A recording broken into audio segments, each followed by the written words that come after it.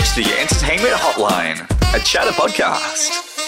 Listen as celebs dial in to chat with Anita Annabelle, chatter.com.au and MediaWeek's Head of Entertainment. Dial 1 for movie stars, dial 2 for streaming stars, dial 3 for TV stars, dial 4 for music stars, or press 0 to speak with the star of the show herself, Anita. Hey, it's Will and Woody. From The Drive Show, Will and Woody. Hello and welcome to the Entertainment Hotline. I am your host, Anita. In today's episode, I chatted to radio duo Will and Woody, who you may recognise from Celebrity Apprentice and Woody in I'm a Celebrity, Get Me Out of Here. And of course, their national drive show, Will and Woody. Back in April, the pair were named number 1 in the radio ratings survey, achieving the number 1 national drive position. The guys chatted about all the feelings that came with the success of their show, how they got together as a duo, including how Aussie TV personality Steve Vizard found them, as well as revealing the sneaky way they recorded their very first podcast over a decade ago. After listening, you're going to want to set up your very own Will and Woody shrine. It was an absolute doozy. Will and Woody can be heard on KIIS 106.5, KIIS 101.1, KIIS 97.3, Mix 102.3 and 96 FM, and a number of regional stations across the country, plus via the iHeartRadio app. Here's Will and Woody. It's a real subtle flex, isn't it? It's Not such so a subtle flex. Literally at F45, everybody knows how bad I am at pull-ups. Like, I am terrible. Yeah, right. Okay. Anyway, yeah, are you good at them? No. No, that's just there for the look. That's just there for these moments. I never use it. Oh my God, that's so funny. Well, this is such a, like I was just saying to you before we started recording, this is literally such a kind of weird moment for me because I met you so many years ago before you started this show. Well, literally at the beginning of your career on KIIS. Which is so cool to see how far you've blossomed. Blossomed. I sound like your mum. My children, have you blossomed? Number 1 radio show. You've both got partners, fiancés, babies. Been on TV. It's been such an amazing ride. But like, congratulations on your huge success. So number 1, let's start with the whole number 1 thing because that is, come on guys, that is amazing. Congratulations. So how did it feel? I know, Will, you found out first and then told Jungle Woody about all about it, but tell me how that felt. How did it feel? It felt, to be honest, it was actually really weird because Woody was in the jungle. So it was this moment that we'd obviously been, sort of, I was going to say working towards then, but I think that would be wrong. I think we're both pretty good at knowing, I think we're both pretty good at setting a horizon and then not focusing on it too much, but knowing that that's what we're getting to. So when it sort of happened, I was, I think I was surprised. I was really shocked, surprised, and then felt a bit weird that I couldn't share it with Woods. But then, obviously got to see his reaction in the jungle and it was really special. But yeah, I mean, ultimately when you, I think I got a bit emotional about it because, as I said, we hadn't necessarily been consciously focusing on it. But, the truth is you do want to be the best show you can be. So obviously having the number 1 spot's kind of a goal for any show. Well, it should be anyway, without dominating you. So I was quite emotional because it's probably been 10 years we've been doing this now. So it's been a long time coming. Oh. And Woody, in the jungle, man, I loved watching you in the jungle. Thank you so much. I loved it. You know why I loved it? I just loved, we get to know you through the show, and I miss a lot of the shows because I'm usually working. But if I'm in the car, I get to hear you. Yeah. But I think it was just getting to know you as a person and letting Australia see who you were and have that. Oh, it was such a good watch. That was a great season. Great season. Thank you, Anita. I appreciate that. But then hearing that you got number 1 in the jungle, talk me through that moment. Good Lord, there were tears. Yeah, no, that was just Will touched on it. It was quite emotional. And it was interesting. Like I went through a similar journey to Will. Like obviously when I heard the news, there was elated emotion. I was just so happy that we managed to, get something that, as Will said, it wasn't like it was our main motivation doing radio, but it's a nice sign that you're doing a pretty good job if you're being acknowledged as the number one show. And when I was actually in the jungle, a lot of conversations around goals and what everyone's motivations were came up. And I always found that question quite difficult because I sort of said, like, I am currently in a situation where I'm already kind of living the dream in that I get to do a radio show with Will 5 days a week. But if I had to force a goal for myself over, this year and the next few years, it would probably be to get the number one drive show slot. So it was a pretty extraordinary moment when I shared this with everyone in the campsite. And then for us all to hear that. No, right. I didn't know that. That's crazy. Hence the response. Hence why, exactly. That's why they all got so happy and quite emotional because they knew that. Because I was like, fuck, they're getting around you. What? Like, I had no idea that you'd literally said to them a couple of days before. Or how many days, how long before? I reckon I had a really long conversation with Liz Ellis, like 2 or 3 days before that, just around, being the number one drive show would just be a dream. And that's something that, it's not my total motivation, but it's something that I want to work towards. So then, literally days later to go, we're the number one it was quite surreal, actually. It was almost like, did somehow the producers know and they extracted that information out of me? And, is it even real?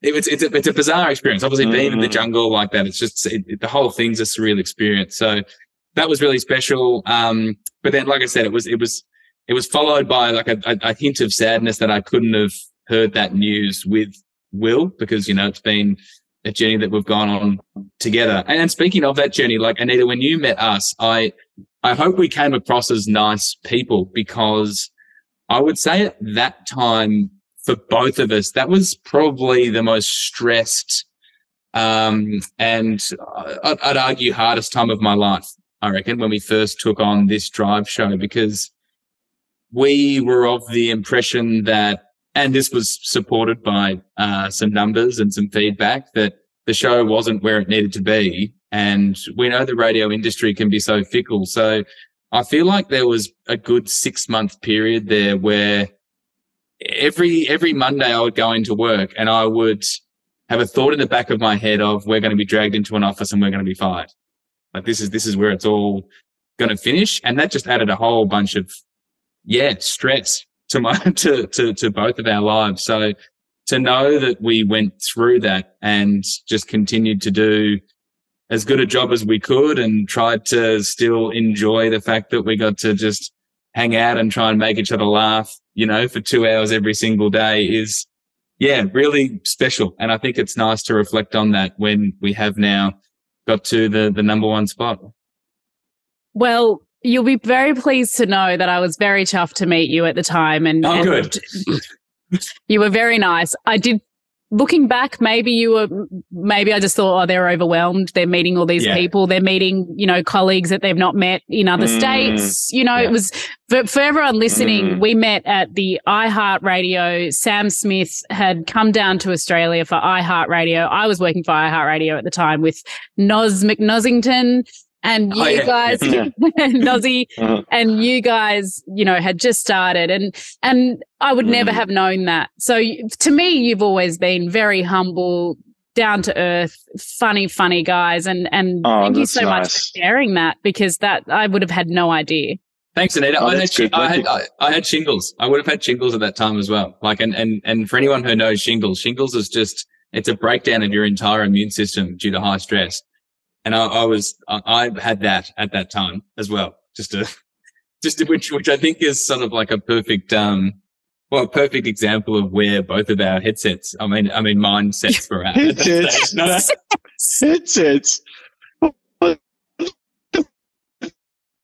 We live and breathe radio. Yeah, we live and breathe radio. We were just, I'm sure you remember that when we were walking around with our headphones on, just in case, you never know.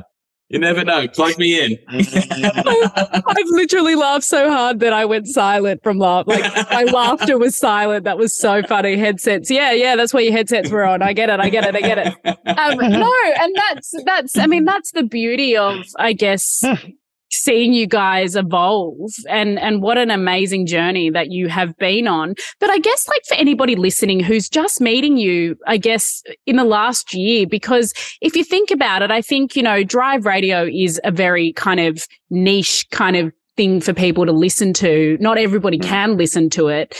And so they're kind of meeting you on Celebrity Apprentice. They're meeting you in the jungle. They're now meeting you through a number one drive show. But how did your journey together start? We were at school together. And then, we're just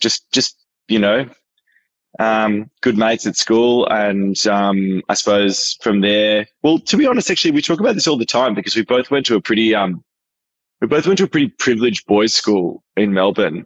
And it was kind of, to be honest, like a real, like, we've still got school friends from school, but like there are a lot of tossers and a pretty toxic masculine culture that sort of come out of the school we went to. So I think we both went to uni, and like, as Woody said before, if you had met us there, I hope we were nice. I can guarantee you, if you had met us after we left that school, we wouldn't have been nice. Like, we were like real bona fide fuckwits. We used to roll around in, Polo Ralph Lauren attire, and like, it's kind of scary to look back on that and think about where we were at that stage of our lives. But effectively, I lost a bet with a friend of mine at uni to go and audition for the Law Review, which is like a comedy sketch show. Which is like just hosted down at this pub in Richmond called the Grand Central. And I rocked up to the audition I know what I rocked up in because I got called this for the rest of my time there.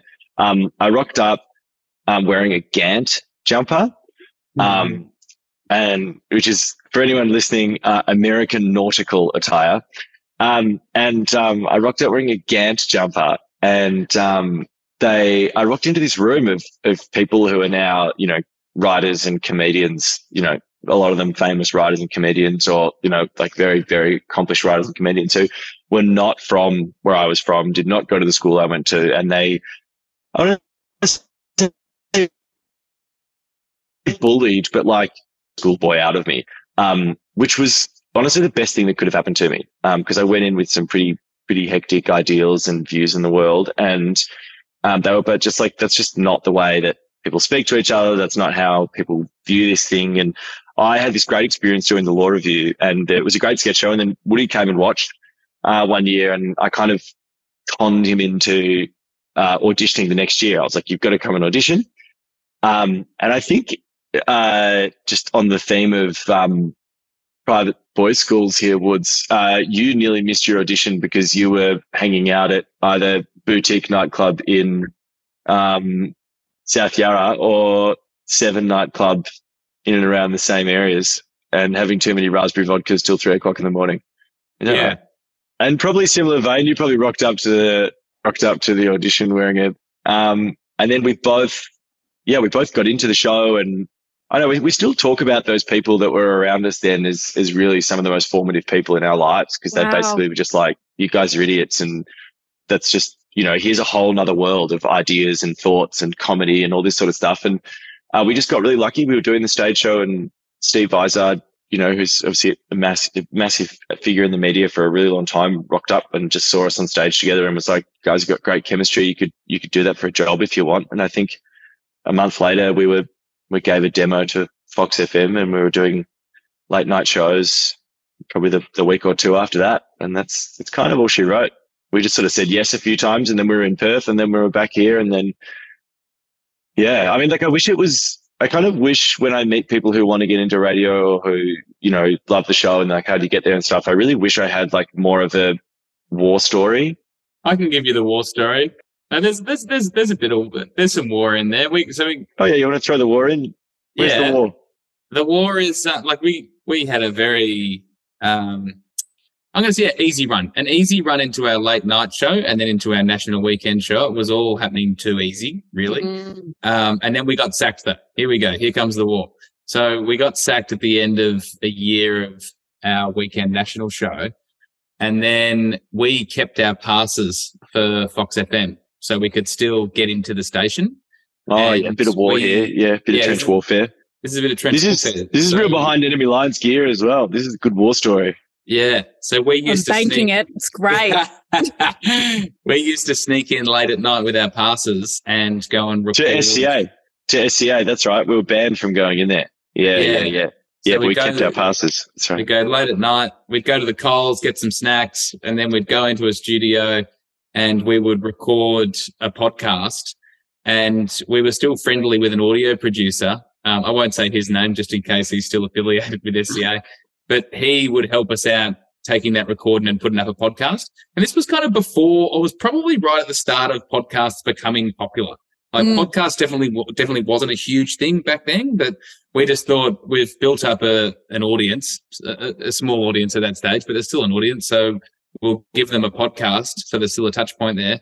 And then after we recorded that podcast for about 5 months, we got in touch with Nova, and we're having conversations there about maybe doing a weekend show on Nova. And then as soon as that conversation happened, SCA reached out and offered Perth breakfast. We recorded the podcast, and then we're kind of like out on our own there. This is a good war story, Woods, actually, because well done. I'm glad you brought this up, because in hindsight, I just thought it was just like a blink and here we are. But I remember, we obviously weren't getting paid at all. We had no income, so we're sneaking into Fox at night. Given that we were in there, of course, we were rinsing the beer fridges and just enjoying ourselves. But because it was the only place we could probably afford beers as well at that stage. We would have been like 21, 22. And then we'd go down and have a beer, do the show. And then I edited myself the podcast into a show reel, into a demo tape, which we gave to Nova. Yeah. And then we sat down and did a demo with Sash, who's obviously Hughesy and Kate's producer Forever in a Day. Yes, they offered us a weekend show. And then as soon as SCA found out about that, this is where you got up to, Woods. They were like, would you like to go and do Perth? We don't want you going to Nova. So we were like, yeah, sure, we'll go and do Perth. And Did you then say, oh yeah, by the way, we've been sneaking into your studios? I don't know if they know that. I don't know if that's a known thing. I mean, you work for ARN now, so it doesn't matter. Now they know. Now they know. Because that is going to be my lead story.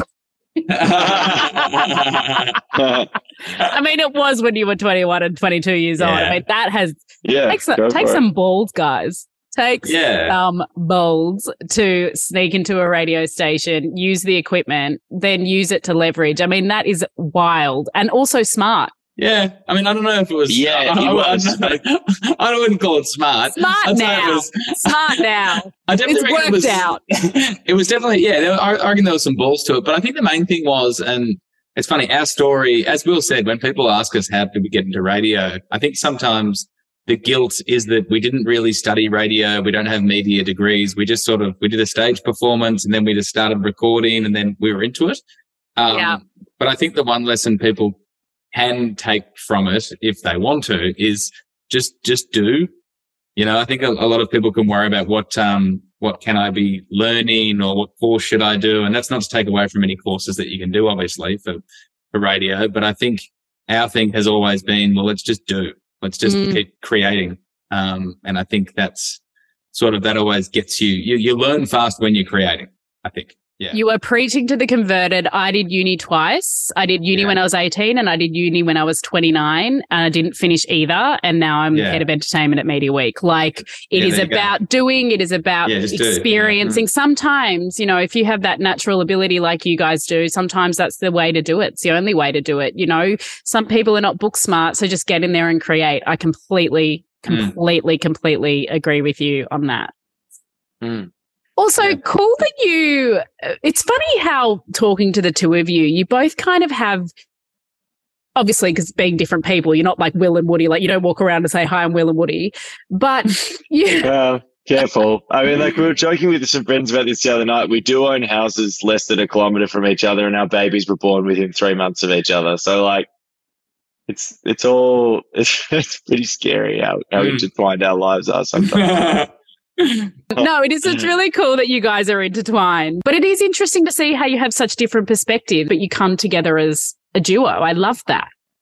Yeah, I actually think you've hit on the exact reason as to why, the chemistry in the show does work, because sometimes when you look at Will and I in isolation, we are quite different in certain aspects as to the way we are or the things that we're into. But I think that's what creates the texture or chemistry between us. We're not exactly the same. Of course not. And if we were exactly the same, it just wouldn't, create, I think texture is the right word to our conversations. Like, we know whatever we bring up, Will's view on something will often be quite different to the way that I've viewed something. But underneath all that, like, we love each other as well. Do you know what I mean? And there's other people like sometimes if people are so different, they find it hard to get along. And I think the beautiful thing about Will and I is sometimes I look at us and go, we really shouldn't get along that well. But you know what I mean? Because we have these different interests and different, things that we like. But we do get along. And I think that's kind of the beautiful thing about it. Yeah. It's like yin and yang. I think our values often align though. Like, I still think there's like there's underlying form. There is underneath the cosmetics of interests and all that sort of stuff. If you really push us and get underneath what's on the surface, you'll find out that we do align in terms of what we value in life and what we think is, sort of worthwhile. Yeah. I think if that didn't exist, then that's where we might have trouble. But you're right. I think it's a good point. Read the texture of the show. You can ask us anything from farts to philosophy. That should be on our poster. Yeah. From farts to philosophy. That's the new tagline. I love it. Tagline for 2024. Number one drive. Farts to philosophy. From farts to philosophy. Penis to politics. We do it all. I love it. And interestingly, I did want to touch on this, that what Penis I do, or politics? Art or philosophy? Which little one? bit of column A, a little bit of column B. But what I do love is, I guess, that how much of you that you put into your show, like this personal aspect. I mean, we hear all about the babies, Remy and Max. We hear all about your partners. We hear all about things that may have happened to your mates. But we also then hear interviews. We hear so many different things. But I'm curious, in terms of bringing so much of yourselves to this show, was that something that you ever intended on going, we're going to this is who we are and this is what we're going to give? Or is this something that's organically happened? I would say, if I'm speaking on behalf of 10 years ago, Will and Woody, I don't think our intention was ever to be a radio show that was so raw and honest and I think 10 years ago it was just like, get on air and have fun, laughs. That's all. Like, it was all very surface level. But as we matured in our radio careers, and I think as we gained an appreciation for the position we're in and the power we have to actually impact people's lives, the more we realized that, it's not a responsibility, but it actually felt better when we were doing something on the radio show that actually helped people. And there's one side of that, which is our show is really light. It's fun. And I like to think that if you've had a really bad day, you can flick onto us and you're going to get a smile, you're going to have a laugh and, not stress or, just have a period of time there where you're not thinking about the things that are stressing you out. But I think coupled with that, it's also nice to, just talk about things in our lives that are a little bit more vulnerable. And the hope is, and this is always confirmed by the response we get, but the hope when we share something a bit personal and vulnerable about our lives is that people are also going through something similar or know someone going through something similar. And I think a big part of getting through a period of your life when you're feeling really bad or you're going through something tough is the feeling that you're not alone and there's other people who are going through the exact same thing. So I think our radio show, when it does happen, has the ability to do that. And when we do, and you get the response that it has actually helped some people. That's that's why we do it, right? You have mentioned this kind of having that platform to share these stories or share these moments that happen. Will, I've never forgotten this.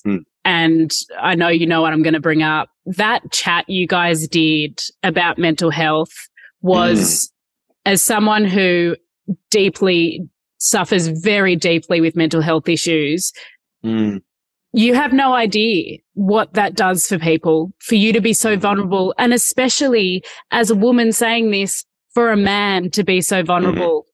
And it is something that will probably never, ever be forgotten. So in saying that, I know this was a while ago, but what was that like, sharing that story for you? Yeah. Well, I just wanted to just link it in my response in with what Woody was saying actually just then, around like a duty to use the platform and help other people. I'm kind of saying this with hindsight now, but I think in the world that we currently live in, the greatest way that we can help people on air, now that I think about it, is by being truthful and being authentic. And that for me now sort of becomes my MO. So I'm not coming into work going, I haven't got like a God complex where I'm coming into work going, oh, I can't wait to fucking help everyone and, let them. I don't think that. I do think, as I said, particularly in of truth and so, just the word filter as a metaphor and as a physical tool for people to sort of how they create themselves online, I think leads to a lot of suffering and ultimately makes the internet and a lot of media a really sad place because you're constantly comparing yourself to people. So, and it's quite releasing and for me makes me a much better performer if I can just lean into what's actually going on. And so to answer your question about that video, that was probably the first time that, I was in a really shit space at the time, but it just reached a critical mass for me where I was like, I can't go on pretending like everything's cool here. If I'm going to keep doing this job, like if I want to keep doing this job and I want to keep, being there, I for some reason, I just felt like I no longer be too much of a task. And again, I didn't think about it as I'm sitting down to have this chat with the world. I thought about it as I want to sit down and have this chat with Woody. And if I can, and again, the ripple effect or the repercussions of that are awesome. And I'm really glad that happens, but it has to start small, and be truthful with the people that are in my intimate circle. And if outside that people are able to, and I know that people have benefited a lot from that because people still stop me in the street and tell me that that's a really cool thing that I did. And then I'll keep doing it because it's great for so many reasons. It's me being honest with myself. I think that and ultimately that just makes me a better performer. But then again, I know that other people get something out of that because it gives them inspiration and it gives them the courage to do the same thing. So similar piece. And again, I wasn't like, I'm going to wake up and go, oh, I'm going to share with everyone how shit I'm feeling because I'm going to change people's lives. I wake up and go, okay, well, the truth is I'm feeling fucking shit at the moment and I can carry on pretending like everything's cool, or I can just, look my friend in the eye and just tell him what's going on. And just, the fact that there's a microphone in front of me shouldn't change that, because if I was in a normal workplace, I would like to think I would do the same thing. And the fact that is then, sort of has a magnifying glass on it and is able to be expanded and shared and can ultimately help other people is awesome. But it certainly doesn't start with a God complex around feeling like I can help or change other people's lives. I think once you go down that path, you start to turn into a massive flog pretty quickly. I just think I'd like to mention that I do have the God complex, Anita. There's a shrine for me, which is in one of the meeting rooms at the office. And anyone who works on the show needs to do the 30 minutes of Woody worship, WW, as we call it in the office. But yeah, if you can get that down on record, that'd be highly appreciated. I will 100% be worshipping Woody. We'll add Woody after this, let me tell you.